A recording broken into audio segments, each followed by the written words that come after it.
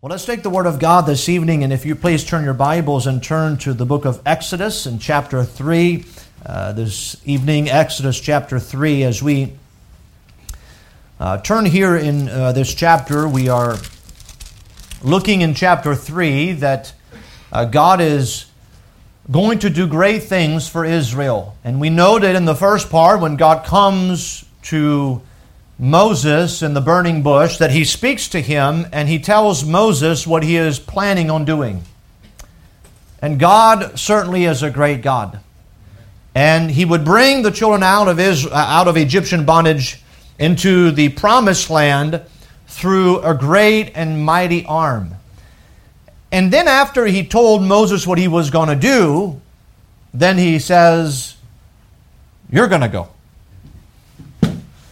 And so I think that we all like the part where God says, "I'm going to do this, this, and this." And we know the end of the story, so we know that God did those things.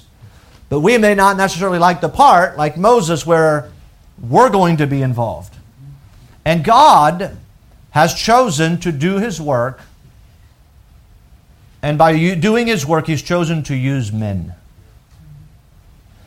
You say, "Pastor, how come?" Well, if I understood everything about God, I would be God, and I'm not. I'm so far removed from God. But that's what God has chosen. That's what He has done. And here, He called Moses, and He told Moses, then, "I'm going to send you, Moses."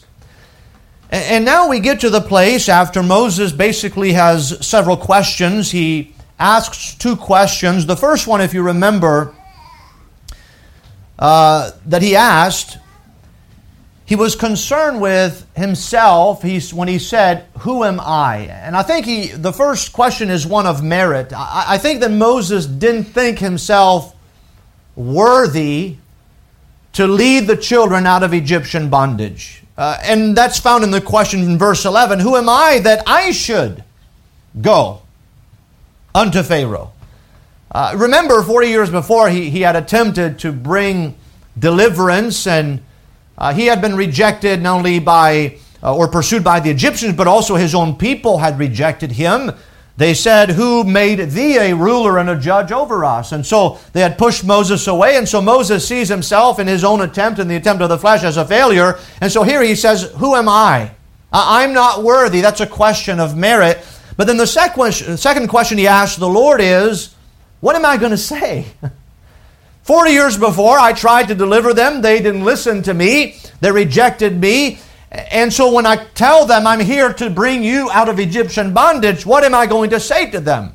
So the first question was one of merit. The second question is one of authority. And so the Lord tells Moses, "You're going to tell them, I am that I am. I am hath sent me unto you." And so after those two questions, there would be more in chapter 4. But notice here, as we begin reading, pick up where we left off in verse 16. The Lord says this to Moses, "Go and gather the elders of Israel together, and say unto them, The Lord God of your fathers, the God of Abraham, of Isaac, and of Jacob, appeared unto me, saying, I have surely visited you and seen that which is done to you in Egypt.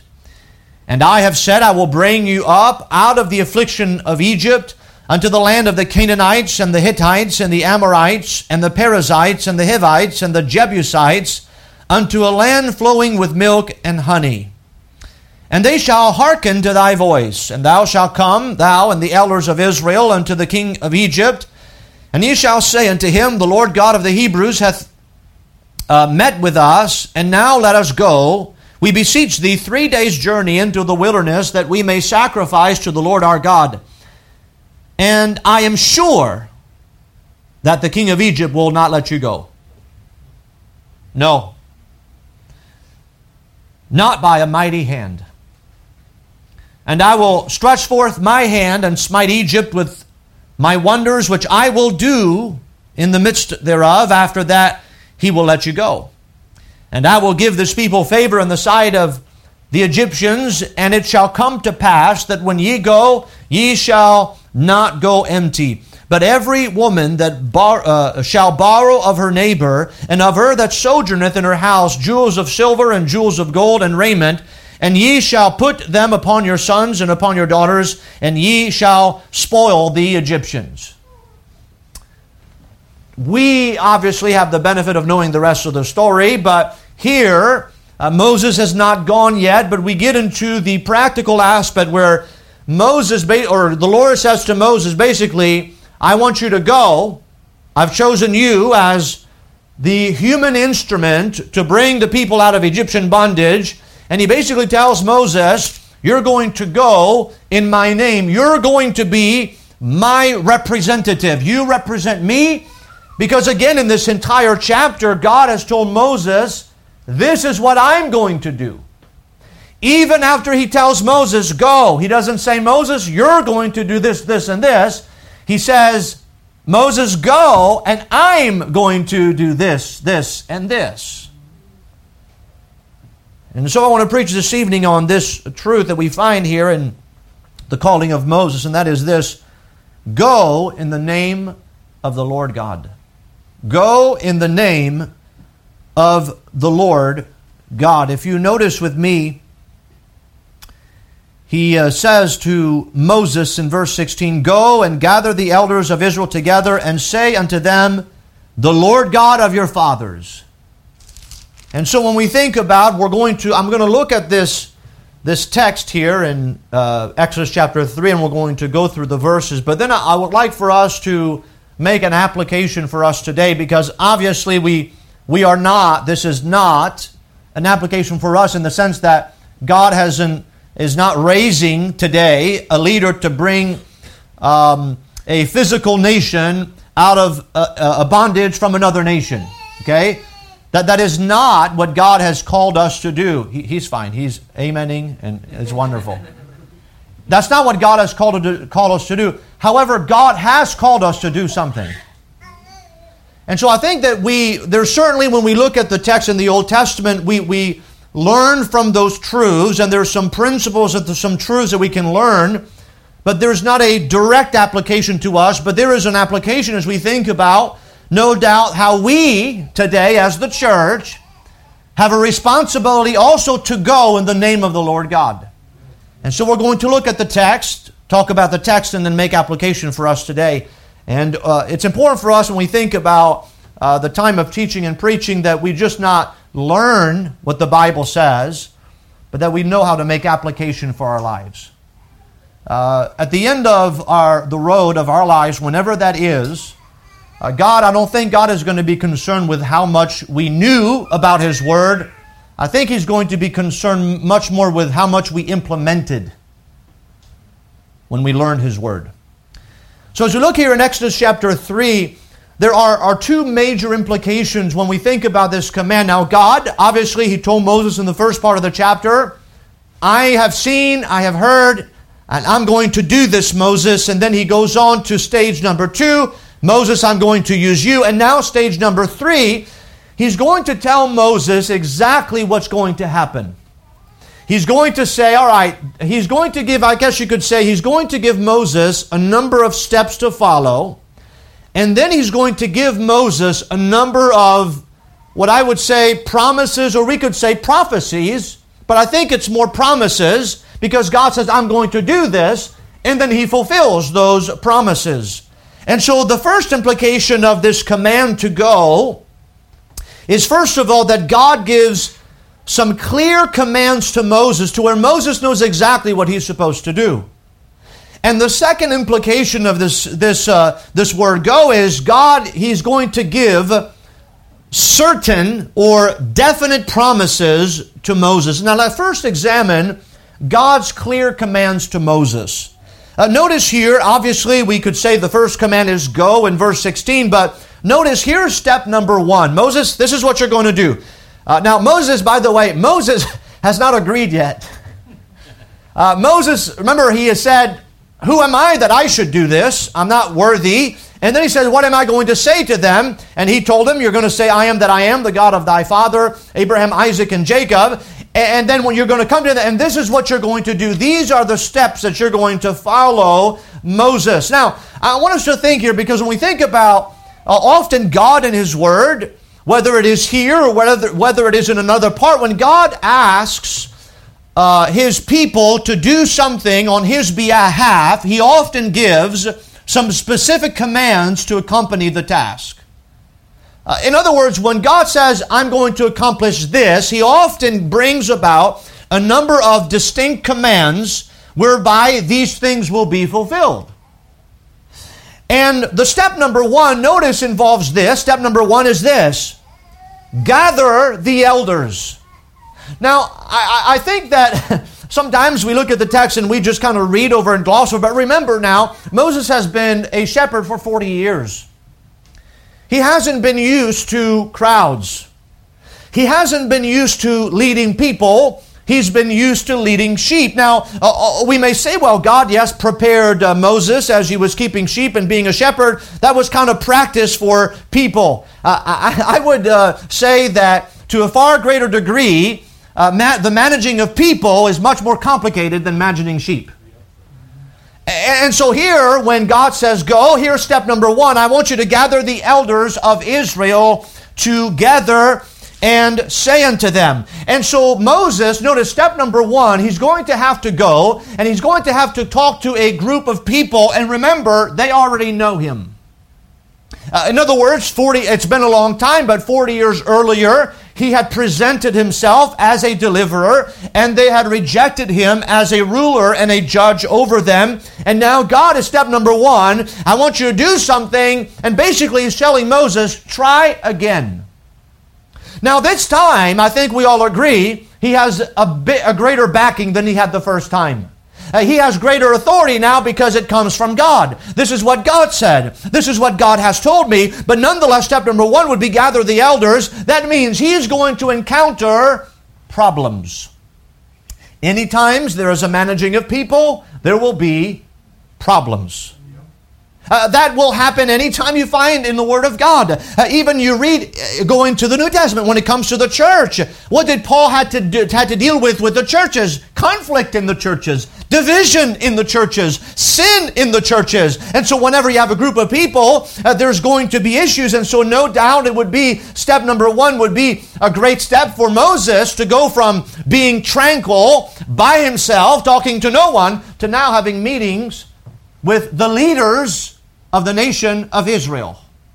The elders would be, as you follow the Old Testament pattern, sometimes it was one elder from each tribe, sometimes it was two, sometimes it was more, but often there was a representative from each tribe of the nation of Israel, and it was somebody that had some type of authority, some type of already leadership. And so Moses is not only going to go to the people, but he's going to deal with leaders.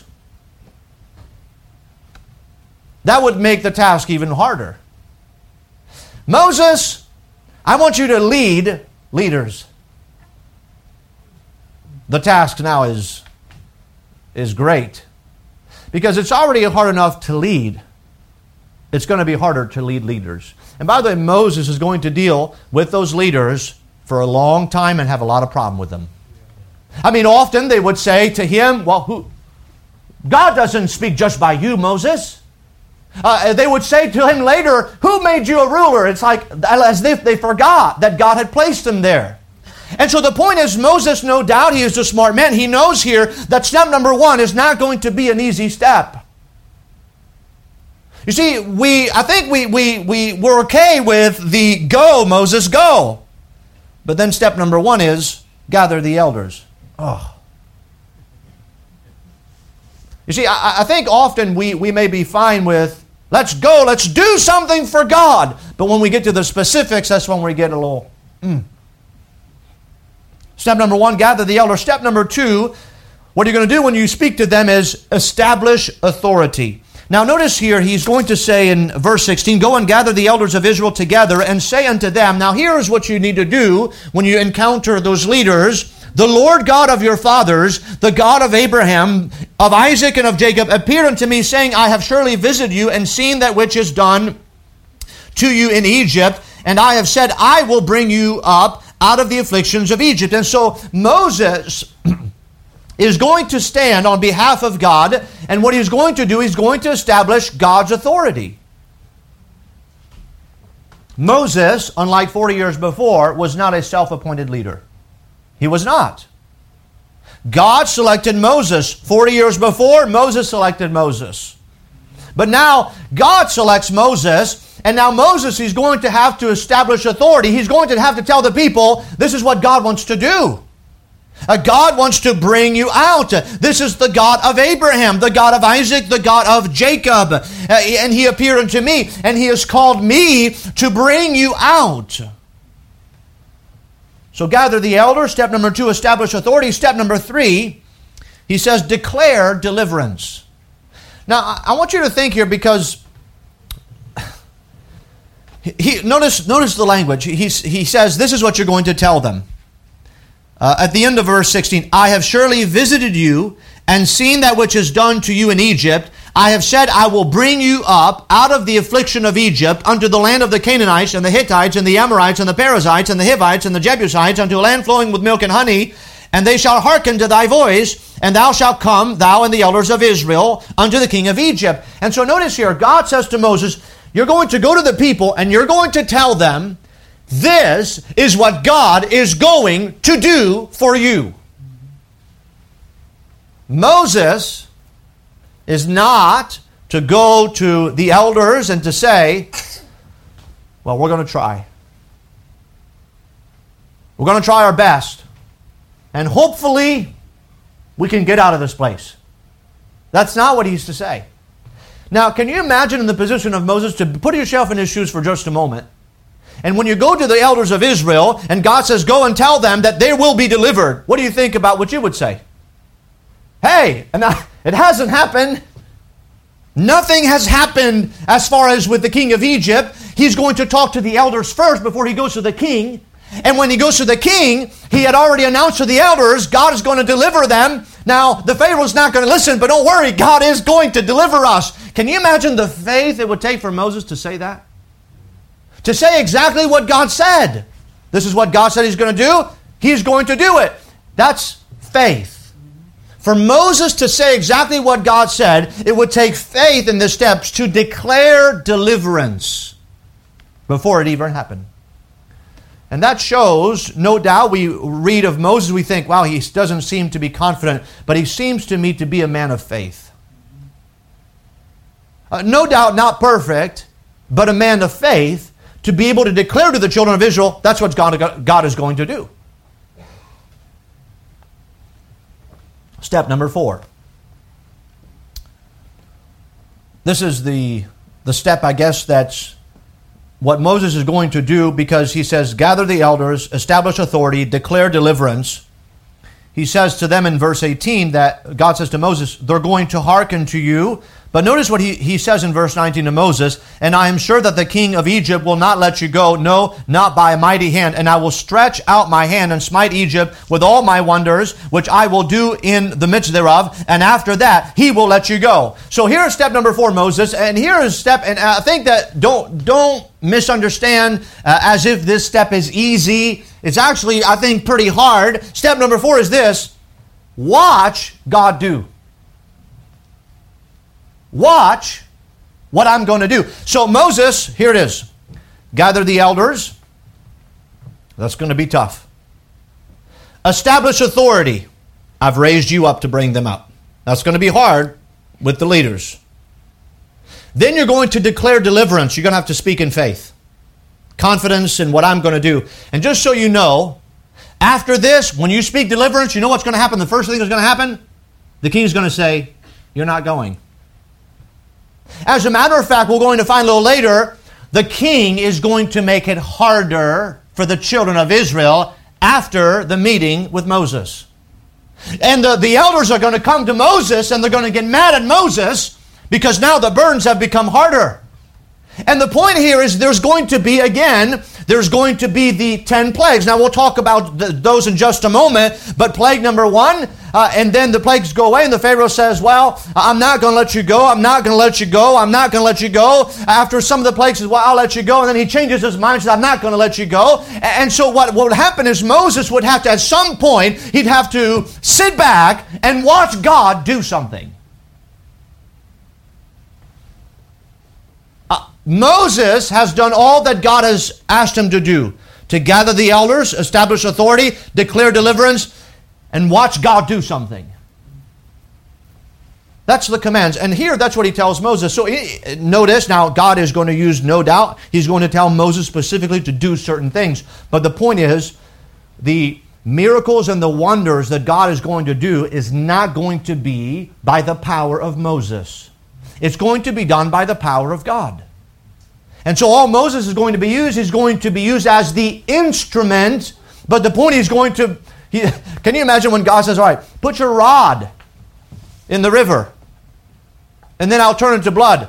That was an act of faith when Moses went like this. Can you imagine what was going through his mind? Everybody's watching. What if it doesn't turn to blood? Faith. Watch God do. You know, I think that an important step that we find here for the life of Moses that is often neglected is it would take 10 plagues. Not 1, not 2, not 3.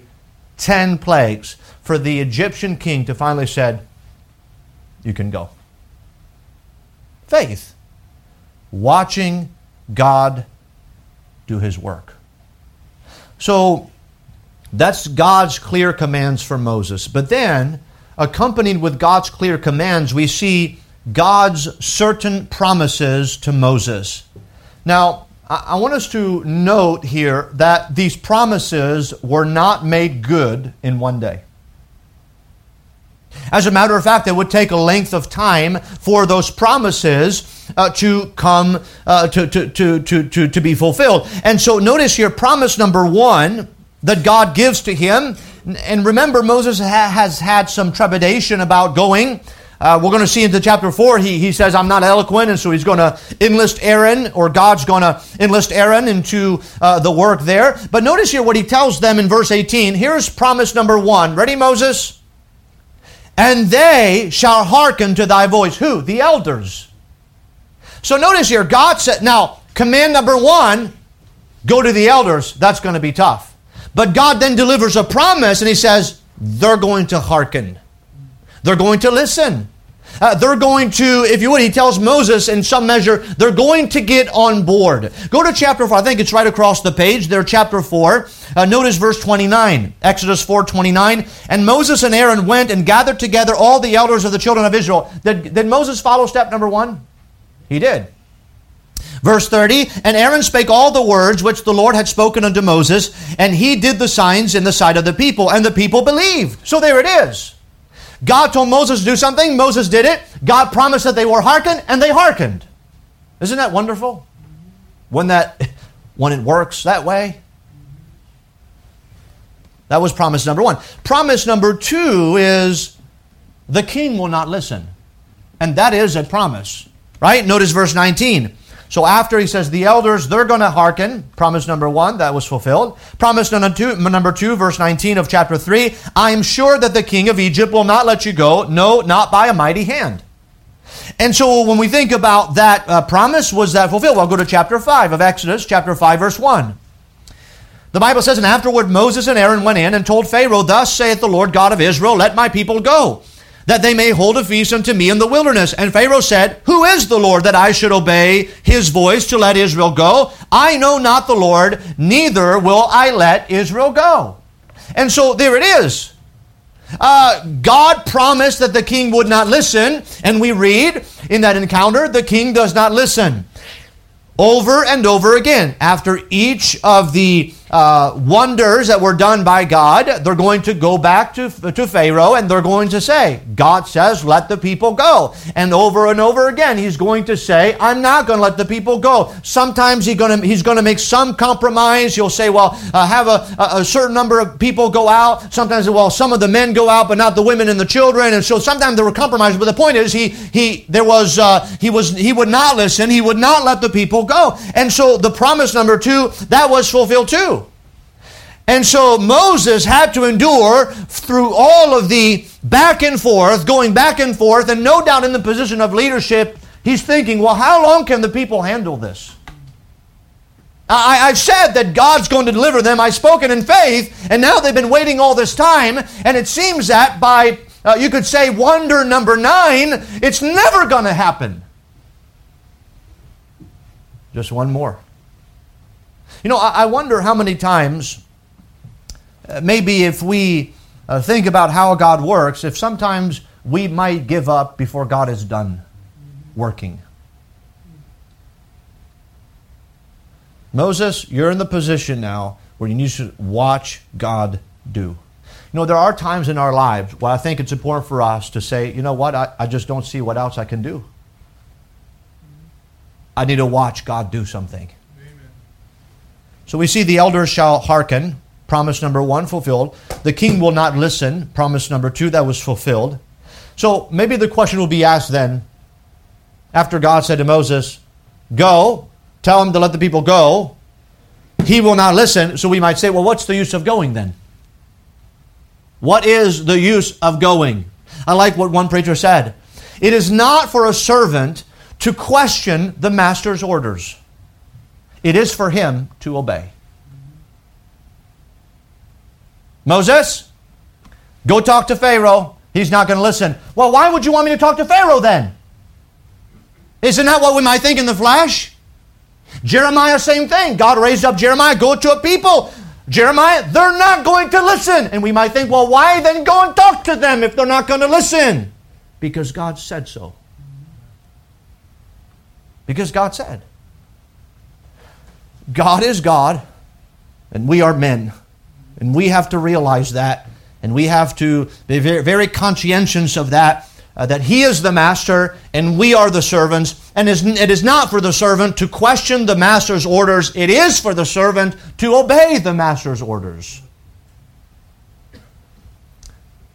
Promise number 1, the elders will hearken. Promise number 2, the king will not listen. Promise number 3, if we go back to chapter 4, is that the Lord will smite Egypt. Notice verse 20. And I will stretch forth my hand. Now notice he didn't say, Moses, you're going to stretch forth your hand. Now is Moses going to stretch forth his hand? Yes, he's going to do things by orders of God. But God lets him know beforehand that when he does any act that people will see, it's not Moses doing it, it's God. I will stretch out my hand and smite Egypt with all my wonders, which I will do in the midst thereof, and after that he will let you go. Now, I think it's interesting here that God doesn't tell him 10. He just says, wonders. How many? Well, I'm not sure, but, God knows. Moses doesn't know. But the point is, God's going to do mighty wonders, and after the wonders are done, he will let you go. What's the amount? It's not given to Moses. It doesn't concern Moses. Moses, all he needs to do is just watch God do. Now, it would be 10 plagues.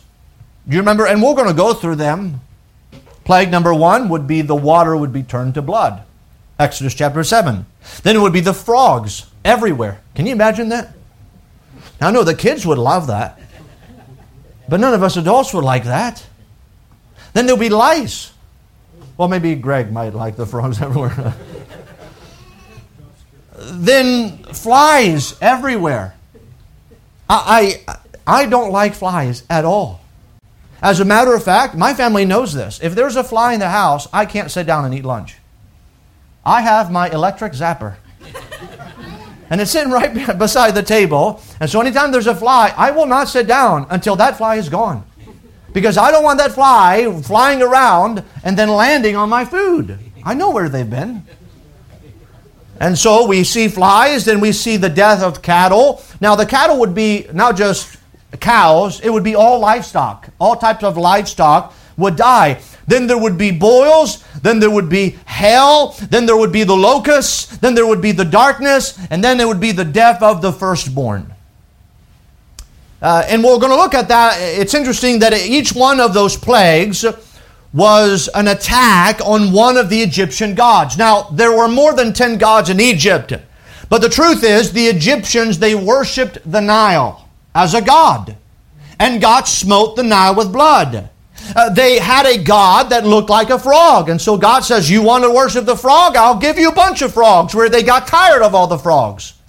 And so then all the frogs would die. Can you imagine the stench everywhere of dead frogs everywhere? And then you have the lice, and they're itching everywhere. They're uncomfortable. And then there's a swarm of flies. There's just flies everywhere upon the dead carcasses and your food and your bed. You can't sleep at night. Then you have the dead cattle, and so there's death everywhere. There's dead animals, and there's the stench of, in the heat of the day, of the flesh of animals that is going on and permeating the land. And then not only is there the stench everywhere, but then they get boils in their own bodies. They can't sleep in their own beds. There's stench everywhere. And then the hail comes, and then it burns much of the crops and much of the land of Egypt. And so the land now has been devastated by the land. And then God says, look, if there's anything left, if there's anything green left in Egypt, then I'm going to send the locust. And so then the locust would pass through the land, and everything green would be gone. And then after that, God shuts the lights off. Just so that people could think a little bit about the power of God. And then God killed the firstborn. The Egyptians worshipped the Pharaoh as a god. The firstborn son of the Pharaoh would be the next god. And God says, I'll kill the one you think is your next god. See, God took care of all the Egyptians' gods. There'd be many more than that, but these are some of the main gods. They worship the sun. We'll go into those, and so let me not get ahead of myself. But the Lord is going to smite Egypt. That's a promise. And by the way, that promise will be fulfilled. Then we have promise number 4. So the elders will hearken. The king will not listen. The Lord will smite Egypt. Promise number 4. Notice verse 21 of chapter 3. And I will give this people favor in the sight of the Egyptians, and it shall come to pass that when ye go, ye shall not go empty. In other words, the children of Israel as slaves were poor, and their condition of living were not great. But when they're going to leave, they're not going to leave empty-handed as slaves. They're going to leave with great substance. Notice verse 22. But every woman shall borrow of her neighbor, that's going to be the Egyptian neighbor, and of her that sojourneth in her house, jewels of silver, and jewels of gold, and raiment, and ye shall put them upon your sons and upon your daughters, and ye shall spoil the Egyptians. So you're going to leave with the riches of the Egyptians. Now, this, when God says this to Moses, understand, we know it's fulfilled in Exodus, but it was also prophesied. Go with me back to Genesis chapter 15. You remember when God spoke to Abraham, He talked about how the descendants of Abraham would go into a strange land, and there they would dwell in captivity for 400 years. And so in Genesis chapter 15, the Lord is speaking to Abraham, we're switching characters there. Genesis chapter 15, and notice here with me as He talks about this prophecy, notice what He says in verse 14, and also that nation whom they, Genesis 15:14, and also that nation whom they shall serve will I judge, and afterward shall they come out with great substance. There it is. God had prophesied to Abraham many generations before that when He judges that nation where his descendants would be in, that after they leave, they would come out with great substance. And so here God reiterates the same thing to Moses, and He said, they're going to leave with great substance. Now, did that happen? Go with me to Exodus chapter 12. So Exodus 12, after all the plagues, the last plague happens in Genesis 12. It was announced in Exodus 11. It happens in Exodus 12. And then we come to Exodus 12, verse 33. Notice with me Exodus 12, verse 33. Well, let's look at verse 31. And he called for Moses and Aaron by night, and said, Rise up, and get you forth from among my people, both ye and the children of Israel, and go serve the Lord, as ye have said. Also take your flocks and your herds, as ye have said, and be gone, and bless me also. And the Egyptians were urgent upon the people, that they might send them out of the land in haste, for they said, We be all dead men. Well, no kidding, right? All the firstborn have died. So the Egyptians, not Pharaoh, all the Egyptians, let's get these people out of here.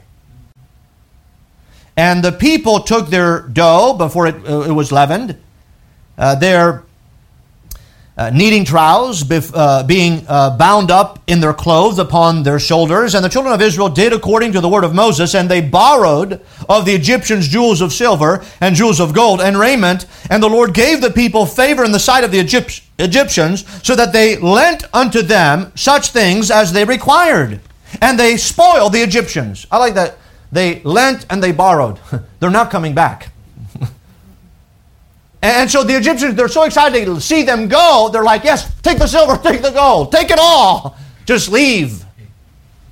They're not coming back. That's what God said. By the way, God said that to Abraham in Genesis 15. Then God repeated to Moses in Exodus chapter 3, and then we see it happen. How many times do we need to see fulfilled prophecy to not trust God anymore? It's quite amazing to see those things unfolding.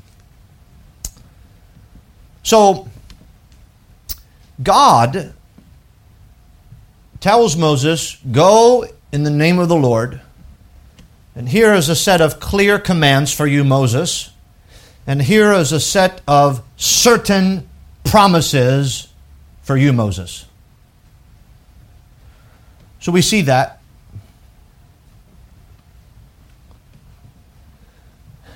How do we apply that? Now, we are not in Moses' boat, so I can't say to you, all right, you see what God did for Moses? He's going to do that for you, and He's going to want you to go to Egypt and to bring a people to some nation. No, we don't have that command. I think we need to realize here that God may commission us to do a work for Him. I think when you read throughout the New Testament, and we are called unto certain things. God has given us a commission. And the truth is, we think about the life of Moses and we think, okay, remember what God told Moses Moses, you're going to bring the people out of Egyptian bondage. You're going to bring them to a land flowing with milk and honey. Now let's realize this, that did Moses see the land? Did he get there? He didn't get there. You see, the promises were not for Moses. They were for the nation. As a matter of fact, remember that those who would come out of Egypt and who were on the cusps of going into the promised land did not believe, and so God wiped out that whole generation. So it was not for those individuals, it was for the nation as a whole. And so those nations got to the place, so God then, they wouldn't go in, and so God wiped out a whole generation, and He brought in the next generation after them. And the truth is, Moses, some of those promises that said this is what God's going to do were not for Moses, because when Moses died, God still carries on His work. He's still going to move forward, and He's going to raise up Joshua. As a matter of fact, turn with me to the book of Joshua. So, after the book of Deuteronomy, we know that Joshua dies at the end of the book of Deuteronomy. We open the book of Joshua. Now, I think that some people would say that Moses, probably the greatest leader in the Old Testament times. Most people, Bible students, would say that. Notice Joshua chapter 1, verse 1. Now after the death of Moses, the servant of the Lord, it came to pass that the Lord spake unto Joshua the son of Nun, Moses' minister, saying, Moses my servant is dead. Now therefore arise, go over this Jordan, thou and all this people, unto the land which I do give to them, even to the children of Israel. Moses, the great leader, he's dead. God says, move on. We might say, well, that's cruel. Shouldn't we have like by the way, we don't even know where he's been buried. Should we have like a a proper mourning time, or shouldn't we wait? Maybe Joshua needs to be tried as a leader before we go in. No. God is moving on. Moses is dead. Now therefore, arise, Joshua. You see, God may commission us to do a work for Him, and we may even die before the determined issue appears. But notwithstanding, the divine purpose will be realized. God says, Moses, I want you to do this. I'm going to bring the people out, and you're going to bring them into the land. Moses is going to die before he gets to the land part. Did the death of Moses cause the plan of God not to be realized? Absolutely not. We say, why? Because it's not about Moses. It's not about Moses. From Exodus chapter 4, God says, I'm going to do this, and I will let you be a part of it, Moses. You can be part now. You may not know all that will happen, but I want you to be involved in what I'm going to do. And you know, in the same measure, God is doing the same today in our lives. God is God, and He is great. He's going to do great things.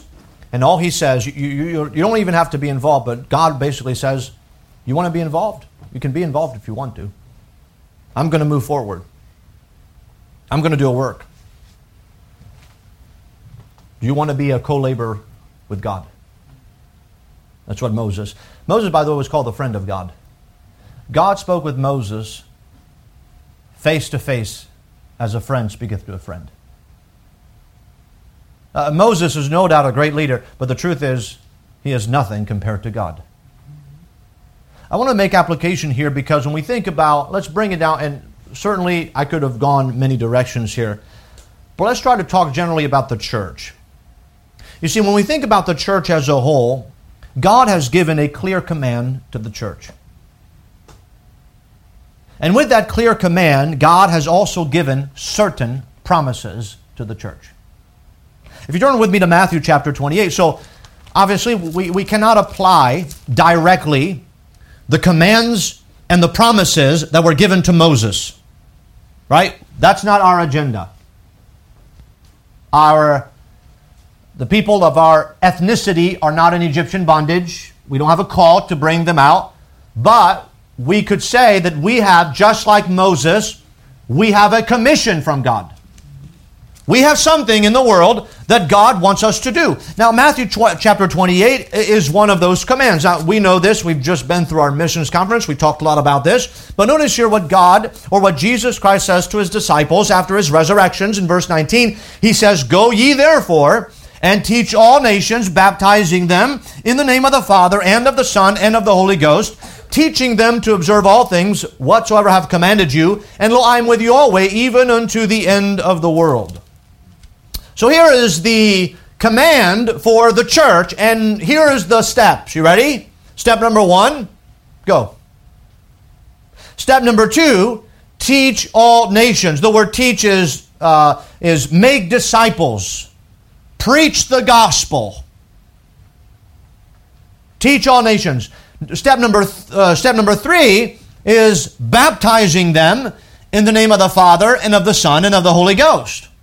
Step number 4, teaching them, those who are saved and baptized, you teach them to observe all things whatsoever I have commanded you.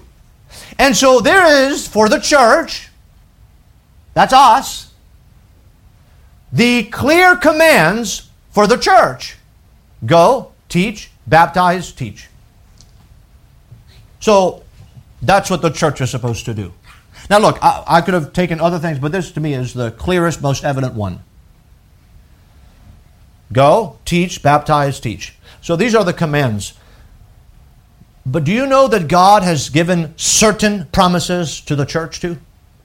One of those appears right here in our text. Matthew 28:20, teaching them to observe all things whatsoever I have commanded you, and lo, I am with you always, even unto the end of the world. So here it is, promise number 1. Here is God has the steps for us, the commands. Let's do those. But here God also gives us promises. I will be with you. So God, first promise from God is His presence. His abiding presence will go with us. We are not alone. He goes with us. If we go to Acts chapter 1, verse 18, Jesus told His disciples right before His ascension, He says, "And ye shall receive power from the Holy Ghost. And ye shall be witnesses unto me, both in Jerusalem and Judea and Samaria and to the uttermost part of the earth." And so we have a second promise, is that we're going to receive power. And we know when the day of Pentecost came, they received power, and it was the power to preach the gospel. A little later they pray. You remember, they have the command of God. The command of God was to preach the gospel. And they were just told, you can't preach anymore. And you remember what they pray for? They ask for boldness. And then God gives them boldness to preach the word. He empowered them to preach the gospel. That's a promise from God. God says, I will be with you and I'll give you power to preach the gospel. Boldness in opposition. But here's another promise. Much like Moses. You ready for this one? Many will not listen. Turn with me to Romans chapter 10. Romans chapter 10.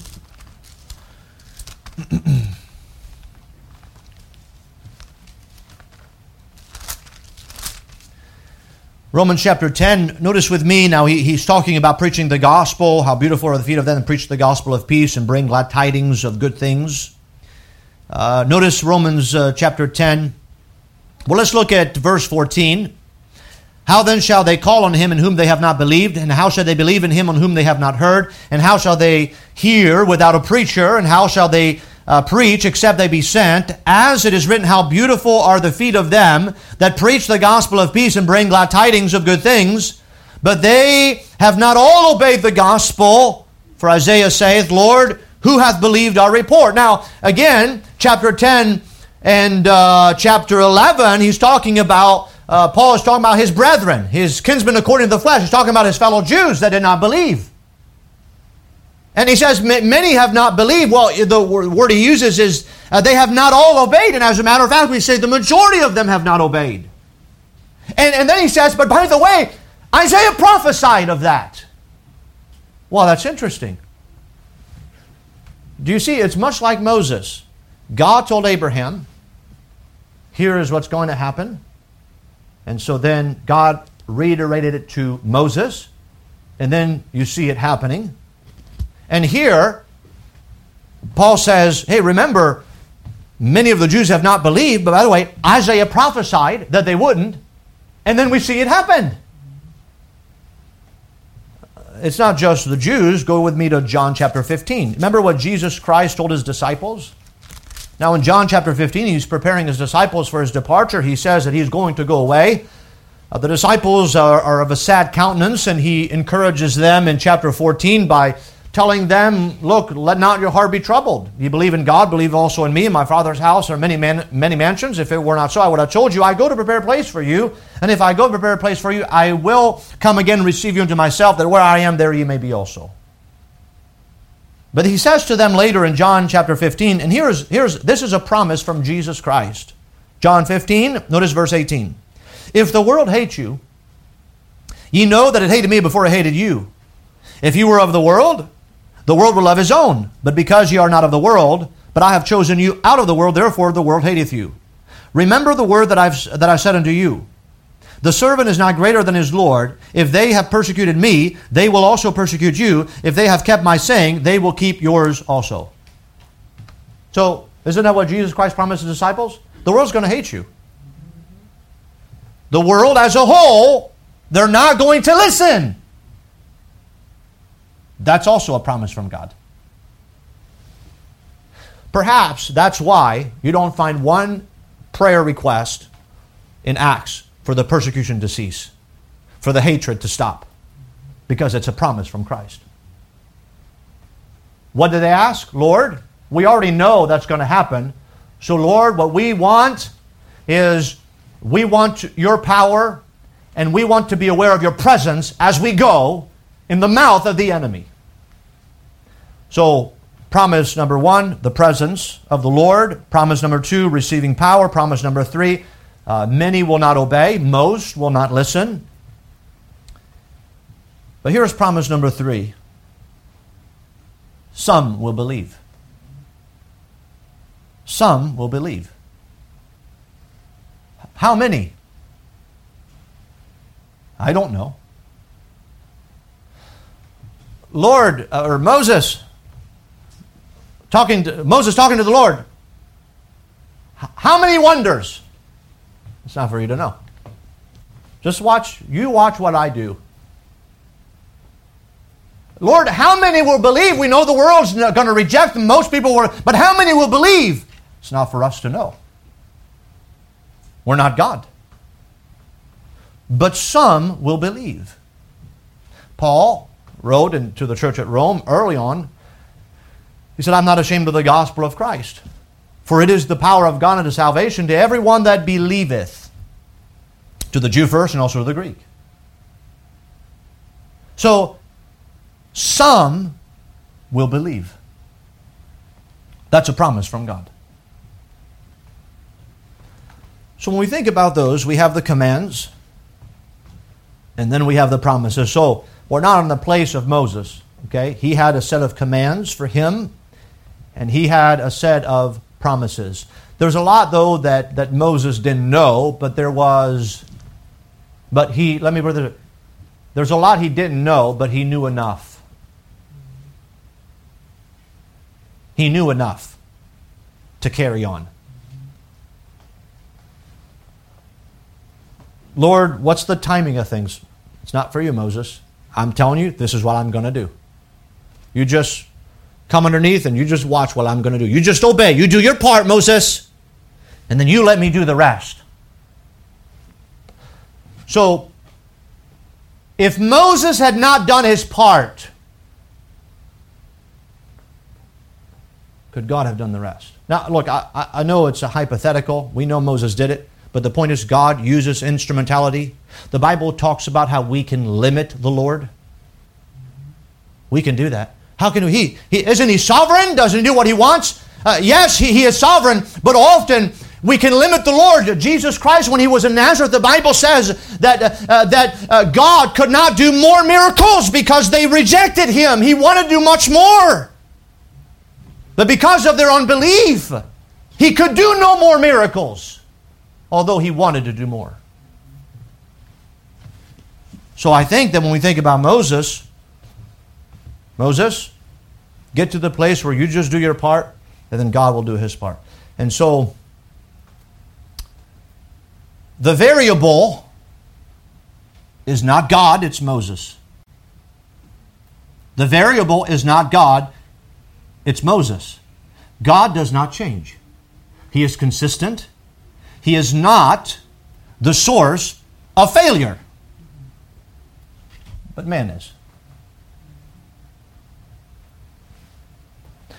And so when we think about bring this to the church, God wants to do great things. But God has also chosen to do human instrumentality. And so I think what He asks of us is He's got a set of commands. Go, teach all nations, baptizing them, teaching them to observe all things. And here is a set of promises that I have for you. I'll give you power. I'll be with you. Many will not obey. Some will believe. Do your part, and I'll do mine. And then just watch what God does. Do we understand that? So obviously here, we're not in the times of Moses, but we are in the times of the church. So the commands for Moses are not our commands. The promises for Moses are not our promises, but we do have our own set of commands, and we do have our own set of promises. And the variable in both cases is not God, it's man. In Exodus chapter 3, it's Moses. In the New Testament church, it's us. So the question is, are we then limiting what God can do because of our refusal to be involved? To do the command part. Maybe what we need is just to get into the place where by faith we step and we just do the commands. Or maybe the places we just need to be refreshed with God's promises so that we can walk by those promises. And not, when we think about the promises for the church, we think that, well, I don't know if I can do what God wants me to do. Well, He said He will give you power to do it. Well, I'm afraid that I'm going to be ostracized. The Lord will be with you. Well, I just think that, look, most people don't want to listen. True. But again, as it was for Moses, it is not for the servant to question the master's orders. It is for him to obey.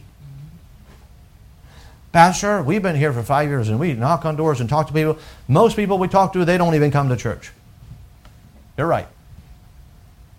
And I've met pastors who have told me, look, we don't do evangelizing anymore. It just doesn't work. It just doesn't work. As if the fact that it didn't work meant that now it's okay to disobey God. God didn't say, do this because it works. He said, do this because I'm God. And so, we might say, well, look, Pastor, I just haven't seen, I've tried to witness people, I haven't seen anybody believe that I have had a direct impact on myself. That's not our concern. Let's just get involved and see what God will do. God did wonders in Egypt, not Moses. God can do wonders today. God's still in the business of saving people, and He wants us to be involved, to evangelize, and to be faithful in those promises. And let's just get to the place where we just are satisfied with just obeying God. Not looking for the result. Well, I'll try it for a certain amount of time. If it doesn't work, then I'll just give up. No. Let's just obey the Lord and trust Him. God is able to do exceeding abundantly above all that we ask or think. Could it be that God, we don't see God do, not because God is not mighty anymore, but because we are not involved? Is that the possibility? I don't think we can say, well, the gospel has lost its power. I don't believe that. Or we can't say God has lost His power. We can't say that. But I do think we can say that maybe there is a lack of involvement on the human part. So let's ask Lord to help us with that. I think that certainly we're not in the place of Moses, but I think we can carry those principles for us in today. And to ask ourselves, maybe in the same place where Moses was, and ask ourselves this question. And by the way, God may commission us to work for Him, and we may die before the determined issue appears. But notwithstanding, the divine purposes will be realized. God is coming again. Now, it could be in our lifetime, but it could not be. But you know what? If Jesus Christ doesn't come in my lifetime, I know He's still coming. He is. He will do what He said He will do. And so throughout the course of human history, I have one opportunity. I have one shot at it. And Moses, if you ask Moses, you're retired. You're 80 years old. Sheep, you have a comfortable life. Just kind of coast, you don't want to be involved. I ask myself the question, why would Moses step in the place where he was, I guess you could say, on the sideline, just keeping sheep? The Bible says next chapter, he was content to dwell with the man and just be, hey, I'm good. I don't need to be involved in anything. And somehow we might ask, well, Moses, why would you do it? Look, you said yourself, you're not worthy. You would say yourself that you're not eloquent enough. You said yourself, you had already tried before and now you want to try. What caused you, Moses, to try to get up from the place where you were and then start serving God? What would Moses say? Well, I think that as we look at this text, the only thing that Moses could say is, well, God wanted me to be involved, and He gave me a set of commands, And then He gave me a set of promises. And so I just chose to obey Him. And the truth is, I'm not that great of a guy, but the truth is, I saw God do great things just because I got involved in God's program for the deliverance of the children of Israel. And the program of the church is the deliverance of the lost souls. That's the program of the church. And that's, by the way, that's a great program. That's a great program. So may the Lord help us to consider those truths that we find and try to bring those to our present day. Go in the name of the Lord God.